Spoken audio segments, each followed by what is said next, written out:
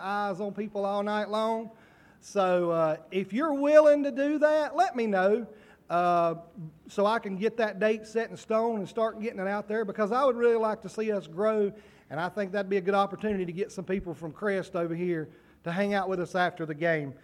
Don't forget about feeding the football team that day, that same September the 22nd. That gives us an even more opportunity to reach out to these kids if we're doing that. I don't think I have any more announcements. We have a baked potato lunch coming up after church on September 17th. Sign-up sheets are out here on the bulletin board. Can you do it online too? No, you can't do it online? All right. So be sure you sign up for that. Be sure you sign up for that. And just enjoy worship today. Hope you guys enjoy the worship service.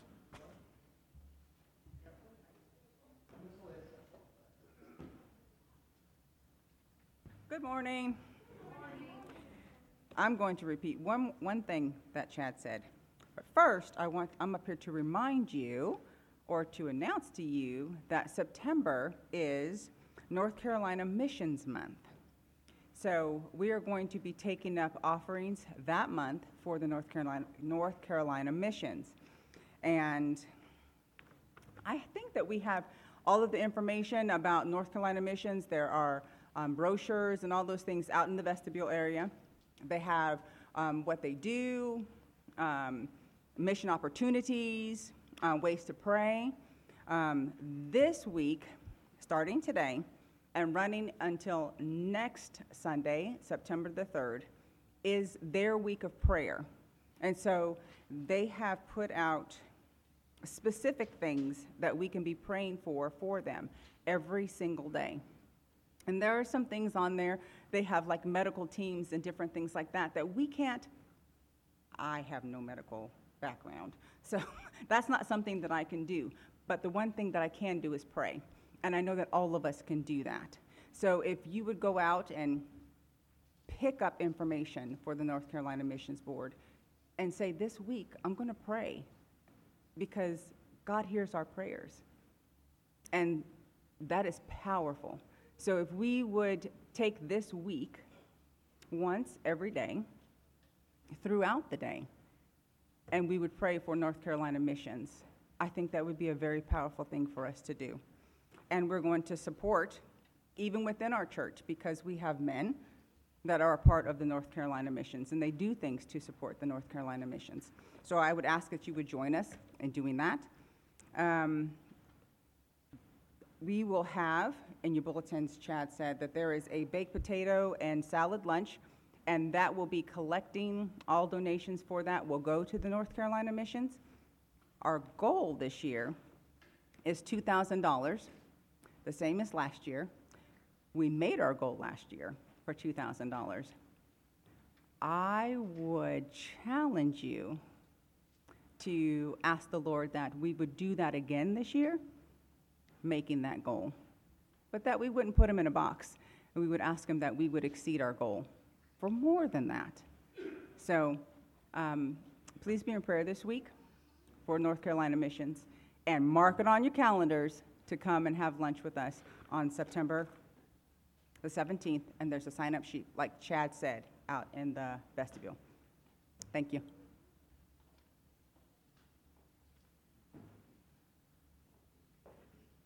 Good morning.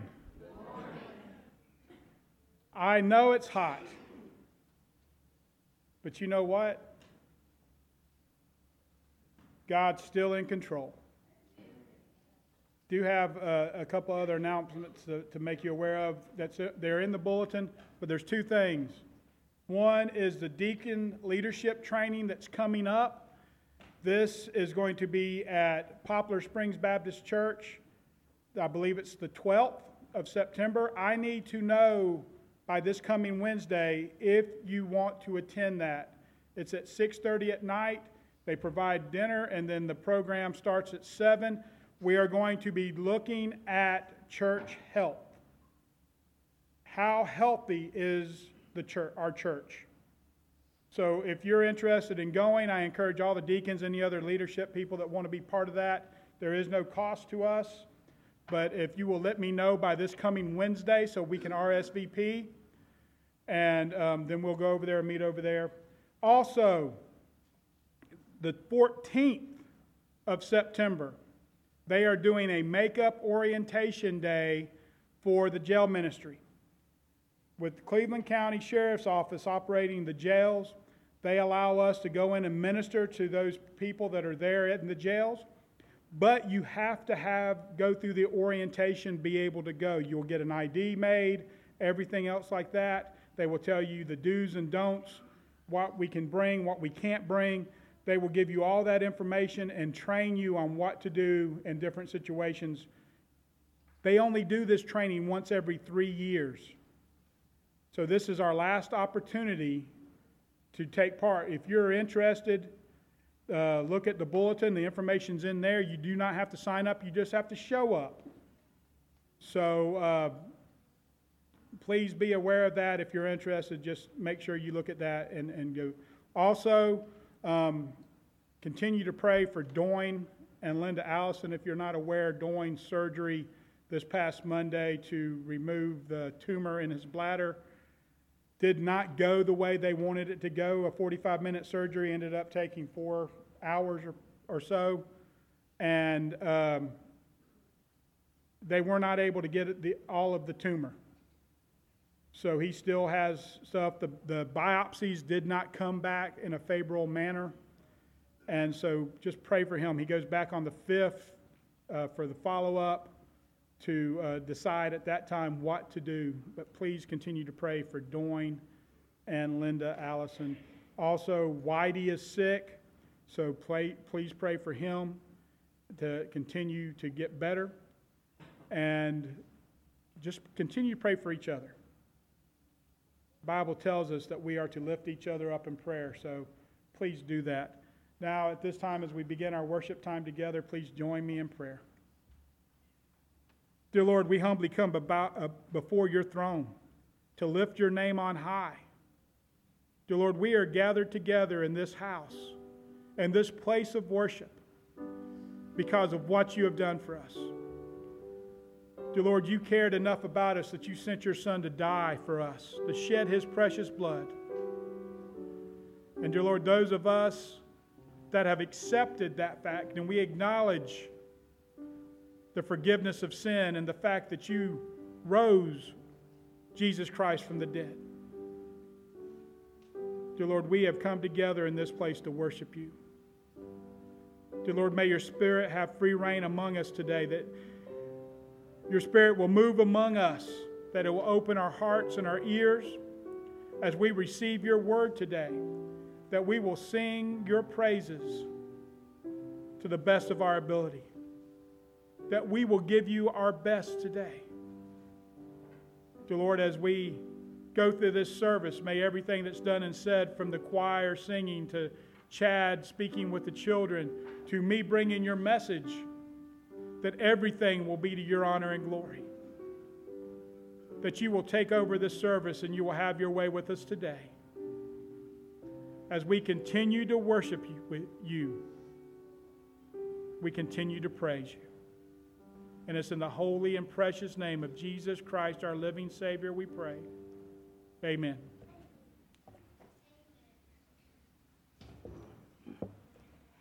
The song Joy to the World was not written intentionally for a Christmas song. It was intended to make reference to Jesus' second coming, but it has become one of the most joyful Christmas songs that we do sing during the Advent season. And for the Christian, it is so joyful to us because we understand what Jesus gave up for us so that we could live with him eternally. And the words were taken from Psalms chapter 98. Make a joyful noise unto the Lord, all the earth. Make a loud noise and rejoice and sing praise. Let the floods clap their hands. Let the hills be joyful together before the Lord. For he cometh to judge the earth. With righteousness shall he judge the world. And the people with equity. And the Bible tells us, if we don't praise him, who's going to? So let us stand as we sing loudly and joyfully, Joy to the World.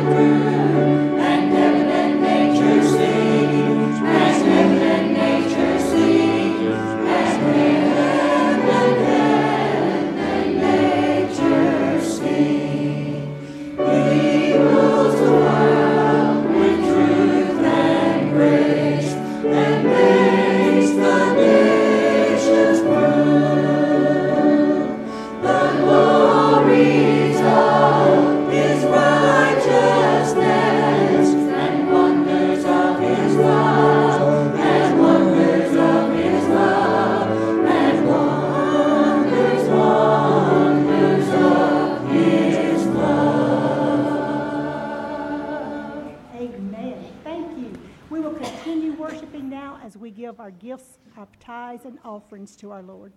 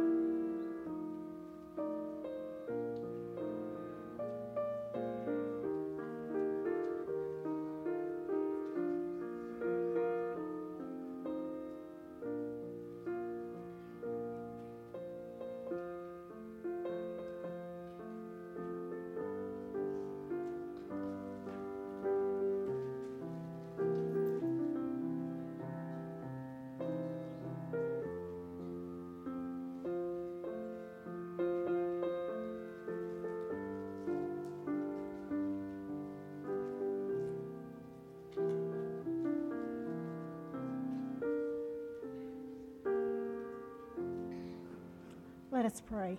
Heavenly Father, thank you just for the opportunity to be here today.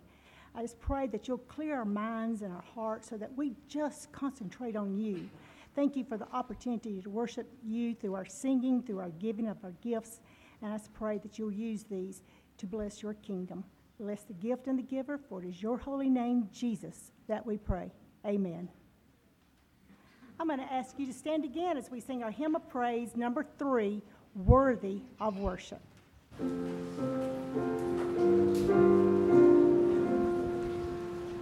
Worthy of worship, worthy of praise, worthy of honor and glory,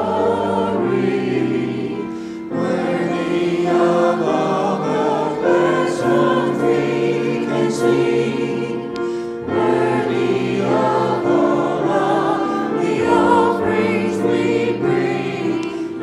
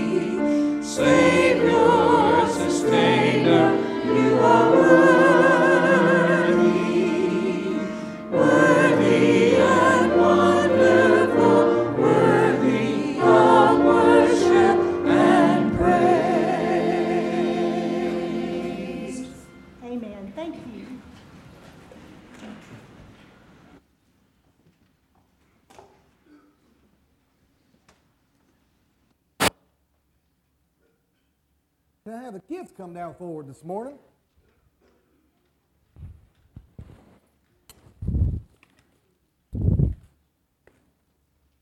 All right, guys, got a question. Who has ever been in a talent show? You ever been in a talent show? Where you get on a talent show, you get on stage and you perform what you're good at for other people. Have you ever did that? Could be singing. I did it one time. We had a talent show in the 5th grade, and me and my friend Josh thought we were going to be magicians, and we stunk the place up. I'm telling you, it was bad, okay? We were the laughing stock of the whole 5th grade. What did you do? We Can you won't. show us? No, I won't show you because Actually, I can do better magic in my sleep now, okay? So, but there's a lot of shows about talent. There's like America's Got Talent. Isabel likes to watch that. They get on and they show off their talents. Well, I want you to think about that word talent. What does it mean? What do you think talent means? Anybody? Somebody? talent means like talent means you are Something you're good at that. Something you're good at, right. Okay, and so that's not what a talent originally meant. A talent, way back in the day, was a weight of money. It was an amount of money. It was a lot of money. And so Jesus told a story about talents, which you're going to hear about later. And so in Jesus' story that we're going to hear about, Jesus, the guy, it was called a parable. Jesus was the best storyteller ever. That's one of the reasons why I love to read. I love to hear about Jesus. I love Jesus so much because he died on the cross for my sins, and that's like the main reason I love him. But like he's a great storyteller, and I love stories. And so Jesus was the best storyteller, and he would tell stories in ways people could understand it. So he took that word talent that people could understand, and he used that in a story, and he said that these guys took some talents, and they had to take care of them for their master. And a couple of them buried their talents and brought back what they started with, and and then this one guy, he brought back way more than he started with because he took the talents that he was given and invested them. Well, so back to what I was saying about a talent being a sum of money. Later on, a talent was turned into something you do for money. Like if you're dancing or singing, and I will dance and sing if you guys really want me to. Yes. Okay. I'm just kidding. I'm not going to dance and No, sing. you already did it. You already said it. You're doing Okay. it. Maybe later. Maybe in children's church. All right. But a talent represents something, an ability, something that God gives you. And God gives you talents. And He doesn't want you to take your talents, wants you to take the things you're good at and hide them from the world. He wants you to use them to make God's kingdom bigger. How do we make God's kingdom bigger? We think, well, you know what? God is the ruler of the world. He has the biggest kingdom. How can we make that bigger? We make it bigger by going out and telling other people about Jesus and showing other people how awesome and amazing and wonderful Jesus is. And then those people come and they're like, I'd like to know about this Jesus fella. And so we use the talents that God gives us to make the kingdom grow. And that's what we're going to be talking about today.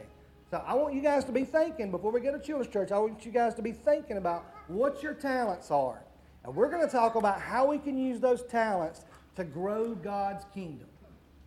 Let's bow our heads and go to the Lord in prayer. God, thank you so much for this day. Thank you for all the wonderful things you give us. Thank you for these wonderful kids that are here. Lord, we thank you for our abilities and our talents. And I just pray, Lord, that you give us the wisdom and the strength to take the abilities and talents that you give us and use those to make your kingdom bigger and to bring more people to know and understand who you are and who Jesus Christ is. It is in His name that I pray, Lord. Amen. Amen. All right, go sit down, my man.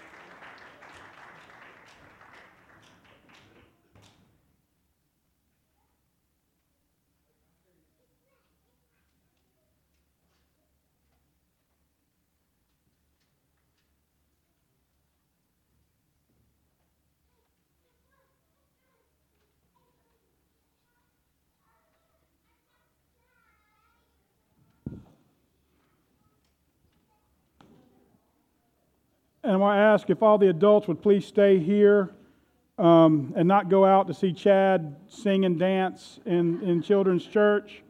Trust me, it's not a pretty sight. But thank you, choir. I know that song was not an easy one to sing, but it is a beautiful song, and I thank you. I thank you for that. We are going to continue the sermon series, This Is My Creed. And today we're going to go to the next part of the Apostles' Creed, which is, I believe in Jesus Christ, conceived by the Holy Spirit and born of the Virgin Mary. I will tell you, as I was preparing for this sermon and as I studied, I learned a lot. I understand why it is so important now to understand what Scripture teaches and why it's so important to believe in the virgin birth and the conception of the Holy Spirit and bringing our Savior to the earth. So if you would turn to Luke chapter 1, we're going to look at a few verses here. Verses 30 through 35 is where we're going to look at first. If you would please stand for the reverence of reading of God's Word. Luke chapter 1, verses 30 through 35. It says this, "And the angel said to her, 'Do not be afraid, Mary, for you have found favor with God. And behold, you will conceive in your womb and bear a son, and you shall name him Jesus. He will be great and will be called the Son of the Most High, and the Lord God will give him the throne of his father David. And he will reign over the house of Jacob forever, and his kingdom will have no end.' And Mary said to the angel, 'How can this be, since I am a virgin?' And the angel answered and said to her, 'The Holy Spirit will come upon you, and the power of the Most High will overshadow you, and for that reason the holy offspring shall be called the Son of God.'" Let's pray. Blessed Heavenly Father, help us to understand the importance of what we believe. Help us to understand what you are showing us in your holy word. Bless the reading of your word and speak through me today. And it's in the holy and precious name of Jesus Christ our Savior we pray. Amen. So, as in the last three sermons, I want to start off with the facts. Here are the facts. Jesus' conception and birth both of them are a fulfillment of the prophecy, the Old Testament prophecy. You see, Matthew writes in chapter 1, verse 22, he says, "Now all this took place to fulfill what was spoken by the Lord through the prophet." Everything that we know, everything that was written, everything that took place in regards to the birth of Jesus Christ was done so to fulfill Old Testament prophecy. And we're going to look at some of those today. See, Matthew used these words at least a dozen times. This was written to fulfill. This was done to fulfill prophecy. He used those terms in regards to Jesus' conception, his birth, his life, and his death. So it's important that we understand that Jesus Christ fulfilled prophecy. But here's what we have to understand. And what makes Jesus, besides the fact that he's the Son of God, what sets him apart? There are no prophecies foretelling details about the birth of other religious leaders. See, Jesus wasn't just a religious leader. Jesus was the Messiah. He was the Son of God in flesh. See, there's no prophecies that alerted the world to the coming of Muhammad, who started Islam, Joseph Smith, who started Mormonism, Charles Taze Russell, who started Jehovah's Witnesses, Siddhartha Gautama, who started Buddhism, or any other founder of the world's religions. None of them. Jim Jones, David Koresh, Sun Myung Moon, none of them have prophecies foretelling details of their birth or their life or even their death. Not so with Jesus. The Old Testament pinpoint numerous details about the life of the Son of God and Savior of the world. Now tell me that He's not different. So why is the conception of the Holy Spirit and virgin birth so important to what we believe as Christians? Well, first, we have to understand this.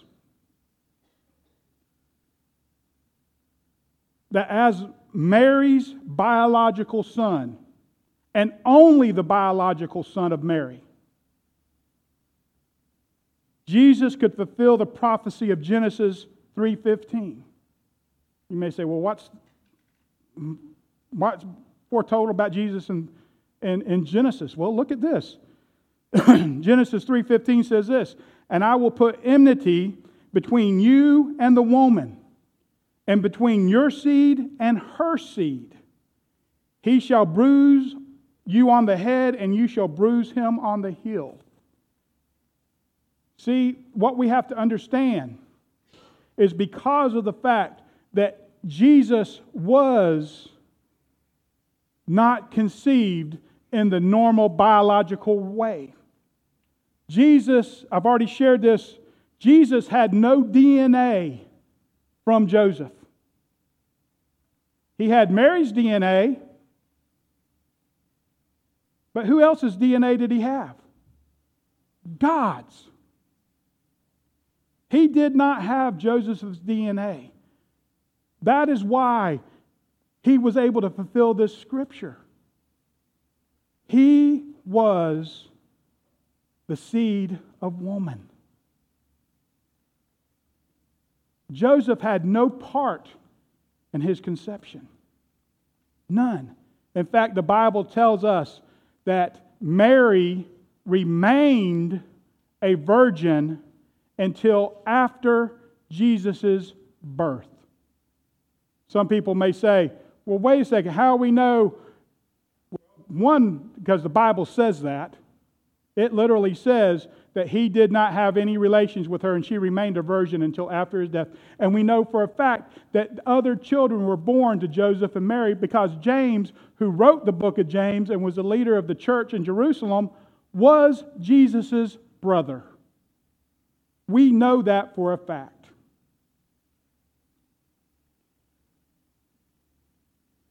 See, Jesus was biologically only the seed of a woman. The second reason is because Jesus could fulfill the prophecy of Isaiah 7. Verses 14 through 16, it says this, "Therefore the Lord himself will give you a sign. Behold, a virgin will be with child and bear a son, and she will call him his name Emmanuel, and he will encourage," well, just that verse, just verse 14. "He will be born of a virgin." That is a sign that a virgin shall conceive, and his name will be called Emmanuel, God with us. Third, the fact that Jesus was not a biological descendant from a man is important because Joseph was in the line of Coniah or Jeconiah. God had declared that Coniah would not have a descendant rule on the throne of David. And let me tell you something. As I'm studying, I am learning more and more about these things. I had no idea. I didn't even recognize this guy's name. I'm like, what's the big deal? So I had to look it up. See, King Josiah had turned Israel back to God. but his descendants did not. And God made a promise in Jeremiah chapter 22, verses 24 through 30. He says, "As I live, declares the Lord, even though Coniah, the son of Jehoiakim, king of Judah, were a signet ring on my right hand, yet I would pull you off. And I will give you over into the hand of those who are seeking your life, yes, into the hand of those whom you dread, even into the hand of Nebuchadnezzar, king of Babylon, and into the hand of the Chaldeans. I will hurl you and your mother whom bore you into another country where you were not born, and there you will die. But as for the land to which they desire to return, they will not return to it. Is this man, Coniah, a despised, shattered jar, or is he an undesirable vessel? Why have he and his descendants been hurled out and cast into a land that they have not known? O land, land, land, hear the word of the Lord. Thus saith the Lord, write this man down childless, a man who will not prosper in his days, for no man of his descendants will prosper, sitting on the throne of David or ruling again in Judea." See, God not only cursed this man, but he also declared that none of his descendants would sit on the throne of David ever again.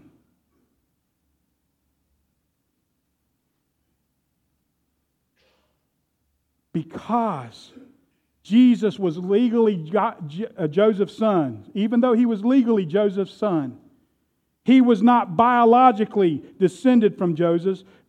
Thus, Jesus was not from the line of Coniah and could fulfill the Mosaic prophecies because Mary also was a descendant of David.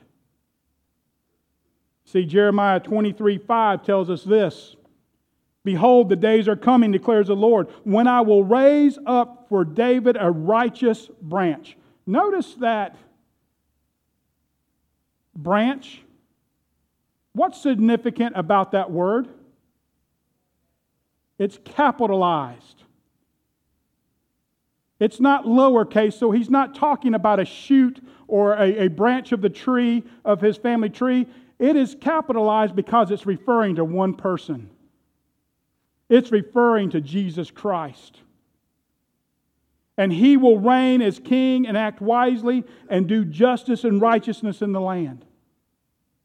See, Jeremiah, the same one that wrote about the curse that was placed on Coniah and his descendants, he also wrote the fact that out of David's lineage would rise a righteous branch, the King of kings and Lord of lords.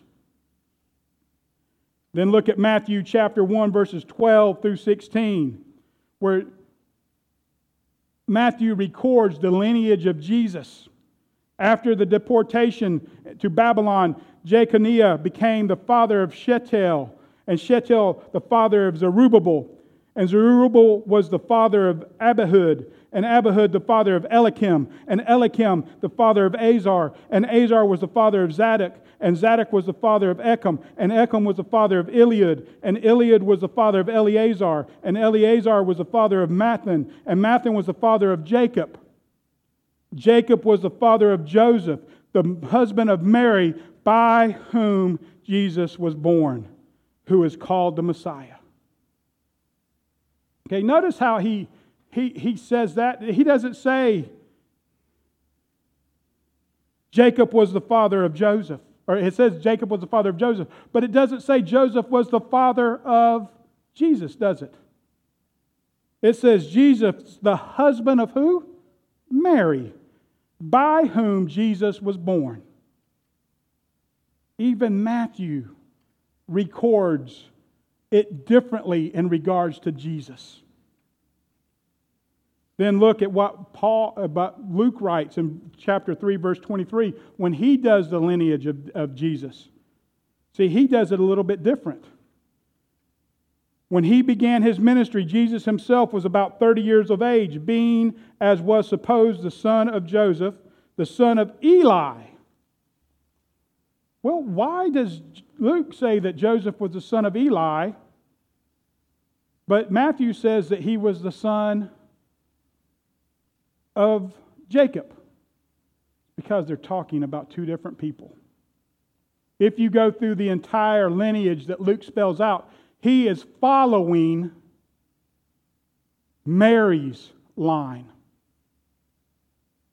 By marriage, by law, Joseph not only was the son of Jacob, but when he married Mary, he became the son-in-law of Eli, the son of Eli.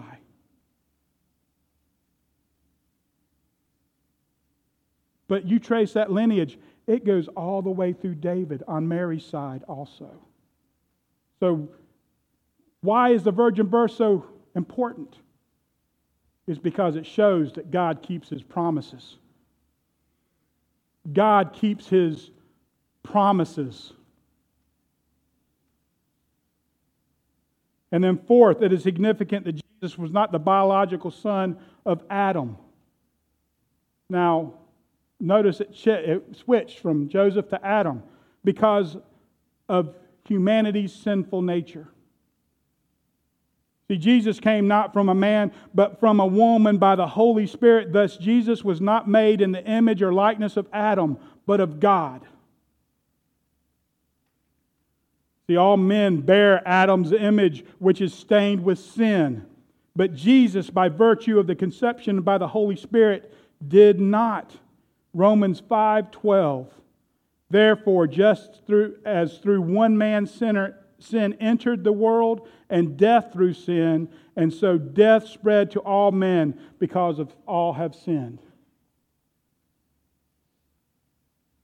Jesus did not share that lineage with Adam.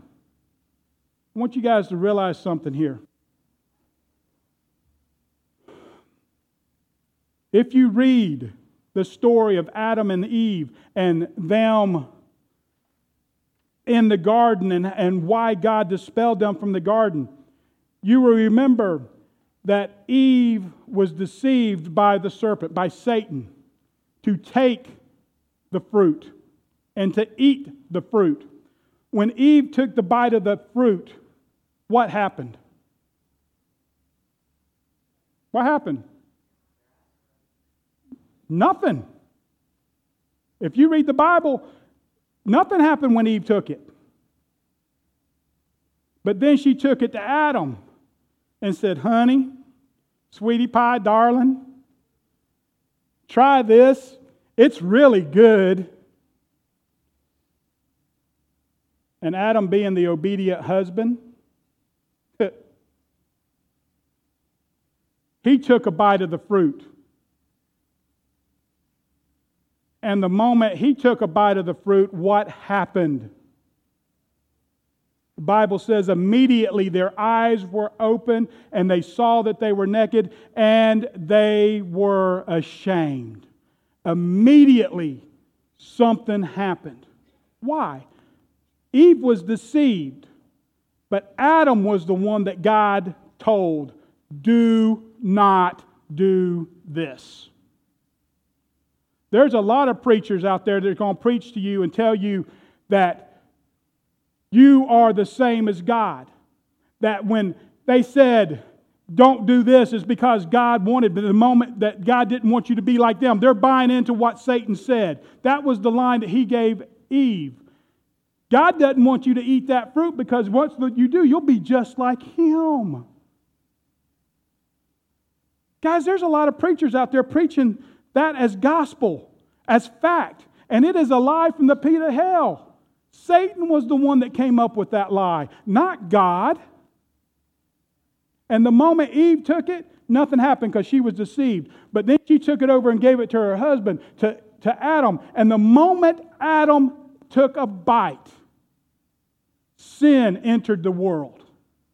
Disobedience entered the world because he deliberately disobeyed God's rule. Not becoming little g just like God, but becoming the creation that turned their back on the Creator and sinned. That is how sin came into the world. And that lineage, that nature has passed down generation after generation after generation. But because Jesus was not the son of Adam,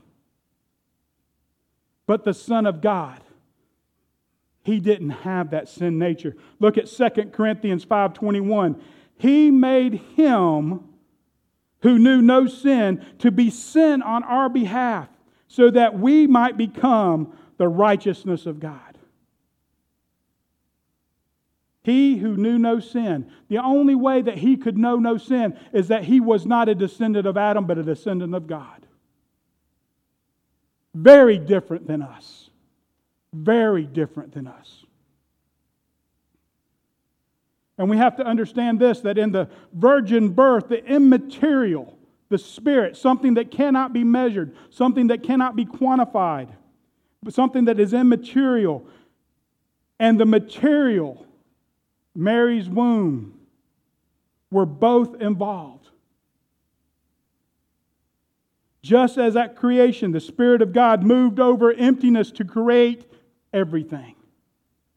Now think about this. In Genesis 1:2, it says this: the earth was formless and void, and the darkness was over the surface of the deep, and the Spirit of God was moving over the surface of the water. And what happened? Everything that we know was created by the power of the Spirit through God's spoken commands. But His Spirit was active at creation. And then look at Luke 1:35 again.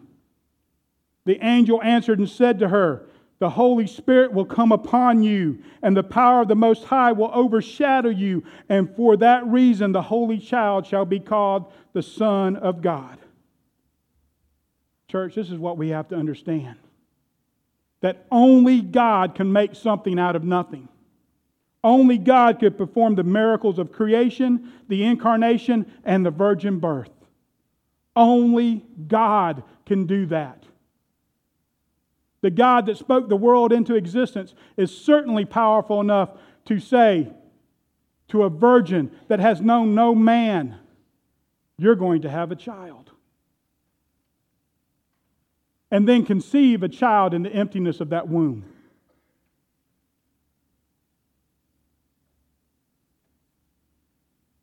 And see, the virgin birth is also important, that it preserves the truth that Jesus is fully God and fully man at the same time. Please don't ask me to explain how that's possible. I don't understand it. My finite mind cannot wrap my head around the fact that Jesus Christ was 100% man and 100% God. That's 200%. It's not physically possible. But let me tell you something, with God, all things are possible. That is a fact. That is something that has to be accepted with faith. And there's nothing that you can tell me that can dissuade me from believing that. Jesus Christ was 100% God, and therefore He was sinless. But He was also 100% man, which means that He dwelled with us. He felt the same pain as us. And so when He died on the cross, He endured all that pain, the same pain that we would experience, because He was 100% man. And you can't tell me that He did it and didn't feel anything, because the Bible tells me that when it got closer to time and He was praying in the garden, He's praying so intently that the capillaries in His skin began to burst, and He began to sweat drops of blood out of His capillaries because He was so stressed. And it records the prayer that He prayed, that He says, My Father, if there's any way that this cup can remove from me, if there's any other way that we can do this without me dying and going through this agony, if there's any other way, please do it. But he didn't leave it that way. He said, not my will, but thy will be done. I am willing to submit to the power of the Father. I am willing to do whatever it takes for this to happen, for this creation to be redeemed unto us. I am willing to do whatever it takes, even though physically, through my flesh, I do not want to endure this, but I am willing to do it because I want to save my creation.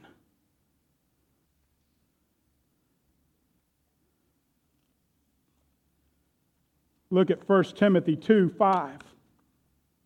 For there is one man and one mediator also between God and man. What does those next 3 verses, or the next 4 verses, or words say? The man, who? Christ Jesus. If we believe Scripture is true, which is the foundation of everything that we believe, then we have to believe that Jesus Christ was man because the Bible said He was. If He wasn't 100% man, then why did the God record in Scripture that He was? Now I want to share with you something that's very misunderstood. The doctrine of Immaculate Conception. How many people ever heard that? I've heard it my whole life. Well, I learned something by doing this study. The doctrine of Immaculate Conception is actually a false doctrine.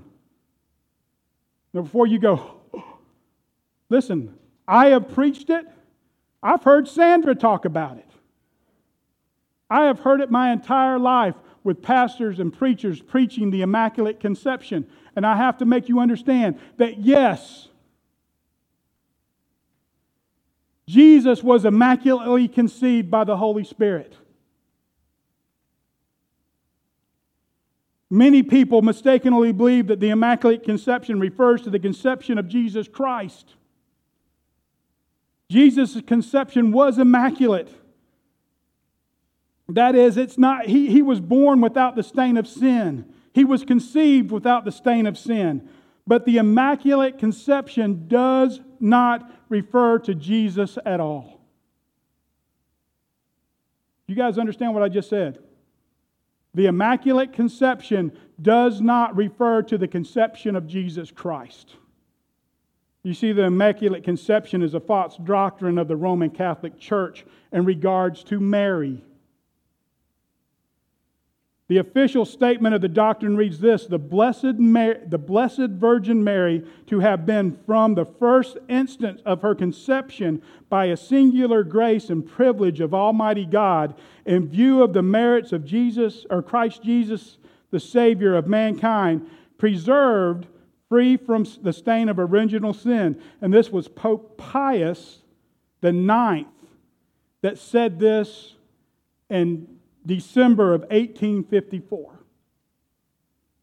Essentially, the Immaculate Conception, the doctrine of Immaculate Conception, is the belief that Mary was protected from original sin, that Mary did not have a sin nature and was, in fact, sinless.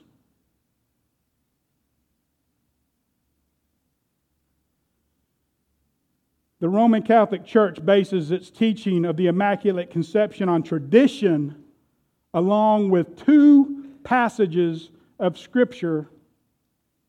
And we've read both of them already.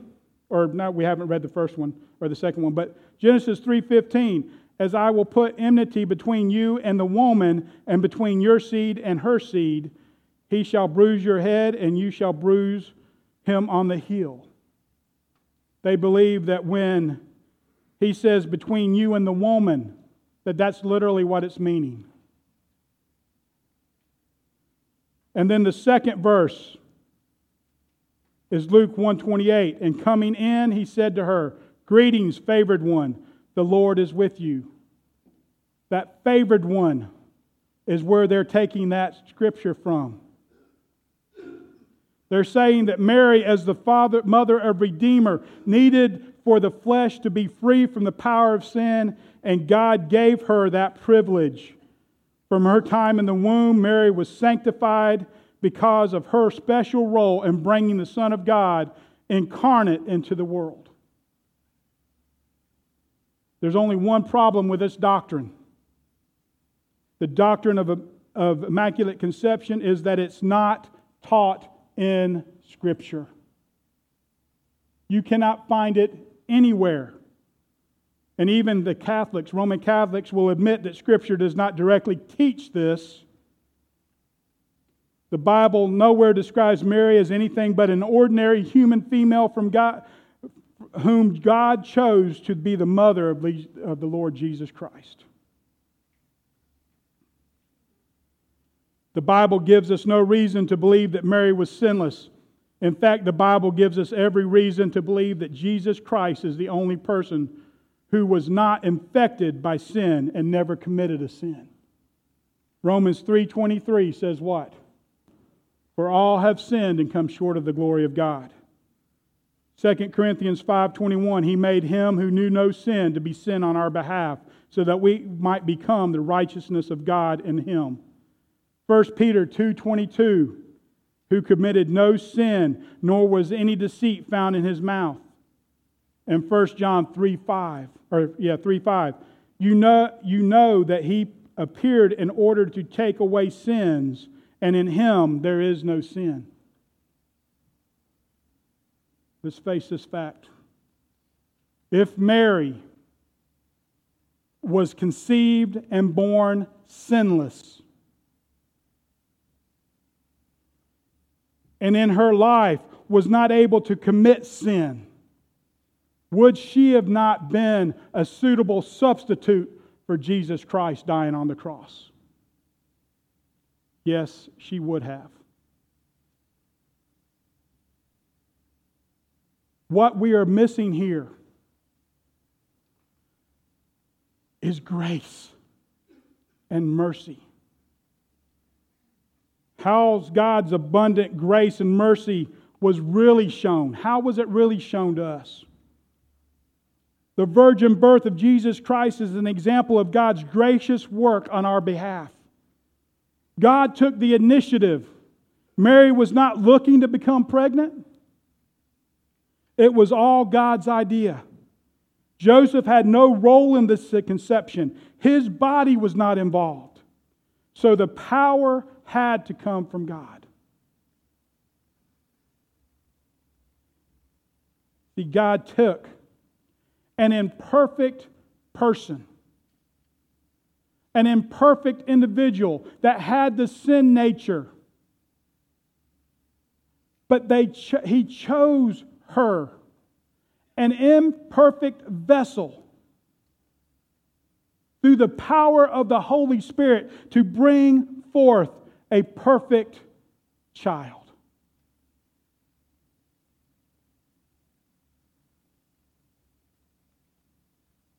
Yes, God showed His favor on Mary by choosing her to be the one that brought the Messiah into the world. But He was not sinless because she was sinless. He was sinless because He was God Almighty becoming flesh. Galatians 4:5. But when the fullness of time had come, God sent forth His Son, born of a woman, born under the law, so that He might redeem those who were under the law, that we might receive the adoption of sons. When the time was right, God sent His Son. And then Hebrews 4:15, for we do not have a high priest who cannot sympathize with our weakness, but one who has been tempted in all things as we are, yet without sin. See, the plan of redemption from sin of God's created man that began before God spoke the world into existence began its final stage with the virgin birth. The moment the God of all creation, stepped down away from His throne to be born in a manger, was the greatest act of grace and mercy that could have ever happened. And that grace and mercy culminated in the fact that He gave Himself to die on the cross for us. Not because His mother was sinless, not because she was made perfect, but He did it for her just as He did it as much for us. When Jesus died on that cross, being God, He knew your name. He knew my name. And He was dying for us. Just as He was dying to provide salvation to His own mother, who, if she had been sinless, would not have needed it. He died for His brothers and sisters. He died for His disciples. He died for all of us. 2 Timothy 1:9 says this, who have saved us and called us with a holy calling, not according to our works, but according to His own purpose and grace, which was granted us in Jesus, or in Christ Jesus, from all eternity, from the very beginning of time. God had a plan. God's plan was to have His Son leave glory, to have His Son be conceived by the Holy Spirit in the womb of a virgin, to be born, to grow, to go through life just as we do, to experience the pain just as we do, and to give Himself over as the perfect sacrifice to pay the penalty of our sins. Church, if we can explain away or say that the virgin birth and the conception of the Holy Spirit is a myth, then what's the point in believing any of the rest of it? Our foundation and belief is Scripture. Everything that we believe is based on Scripture. The fact that God is God Almighty, maker of heaven and earth, and that Jesus Christ was His only Son, born of a virgin, conceived by the Holy Spirit, all of that is bedrock. All of that is the foundation of what we believe, and if we can explain away any of it, there's no point in believing all of it. He is either a lunatic, He is either a liar, or He is exactly who He says He is, and that is God Almighty. Jehovah, the great I am. There is no in between. And we have to be firm in what we believe. We have to believe that Jesus was the Son of God. And He was miraculously conceived. In order for us to understand and believe anything else. Now, church, this is your opportunity to do whatever God is calling you to do. If you're here this morning and you don't know Jesus Christ as your personal Savior, I would love to introduce Him to you. Please come. Don't leave this place. You're not guaranteed tomorrow. You're not guaranteed another second. You're not guaranteed another breath. Please, don't leave this place without knowing Jesus Christ as your Savior. If He is leading you to become and unite with our church and become part of this fellowship, don't leave without doing that. If you just need to come to the altar or pray or kneel where you are and pray, do whatever God is asking you to do. Don't wait. Take this opportunity as we sing this song to do whatever it is God's calling you to do. Stand as we sing hymn number 426, Victory in Jesus.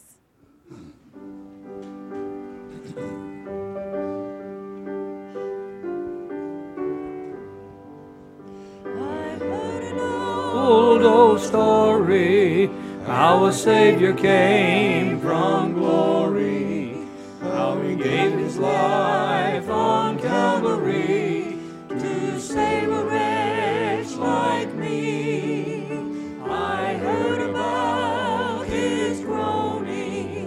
of His precious blood's atoning.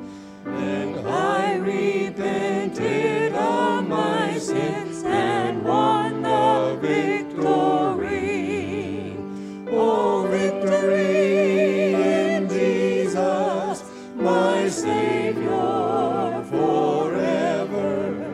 He sought me and bought me with His redeeming blood. He loved me ere I knew Him, and all my love is due Him. He plunged me to victory beneath the cleansing flood.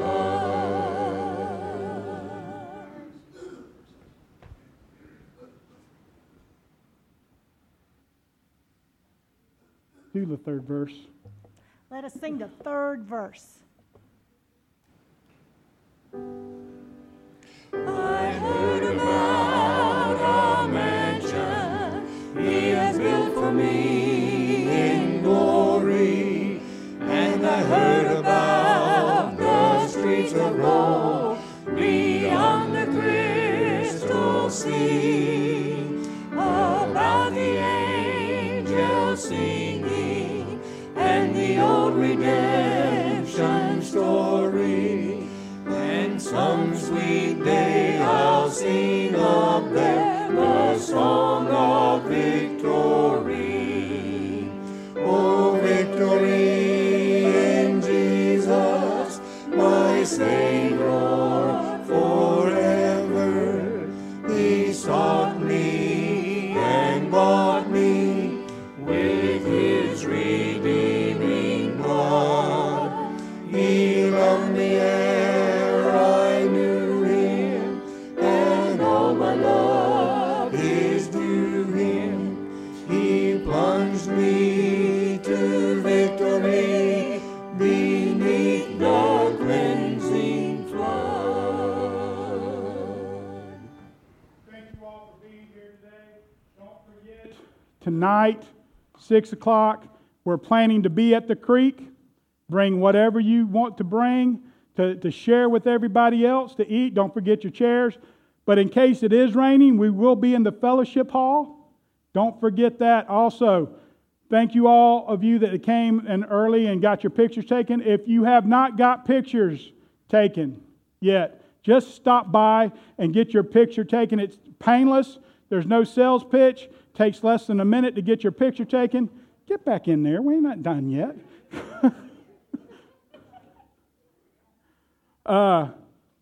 Don't forget that. Thank you for those that came and got your picture taken. Also, don't forget Wednesday night, 6:30. Don't forget about the deacon training. I need to know leadership training. If you're wanting to go, let me know by Wednesday night. And don't forget about the training for the jail ministry. And now, Joanne, come here for a second.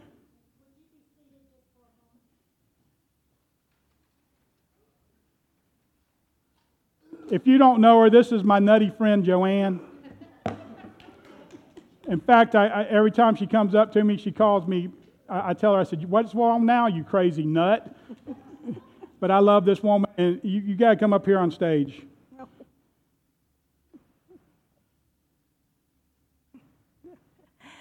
I announced last Sunday Pull that down a little bit. that Joanne was going to be retiring. I got a lot of shocked looks when I told that. You know, she's a little over 50 now. And Just a little bit. Just a little.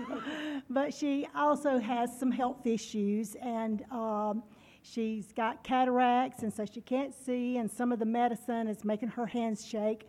So she wanted to go ahead and take an early retirement, but she's not retiring from the choir or from the church. But we do want to just take a moment of thanking you, Joanne. God gave us the gift of music. And thank the Lord, Joanne has shared that gift with us for 21 years.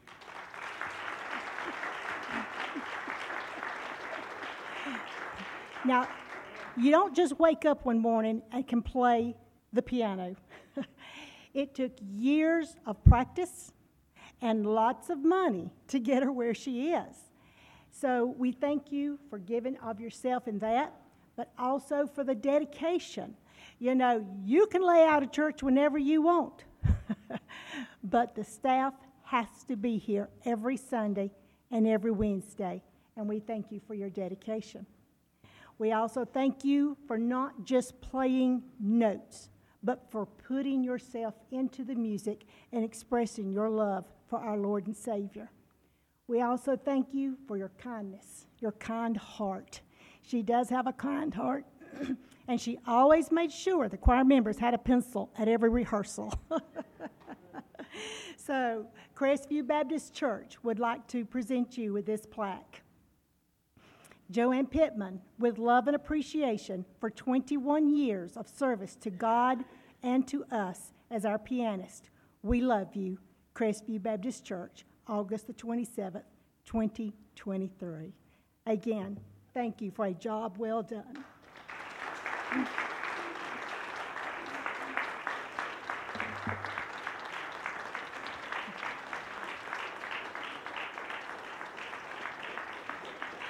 I'm going to ask Joanne if she will go on out and stand with Artie, so as you leave, you can tell her yourself personally, thank you. And I think Terry is going to dismiss us in prayer.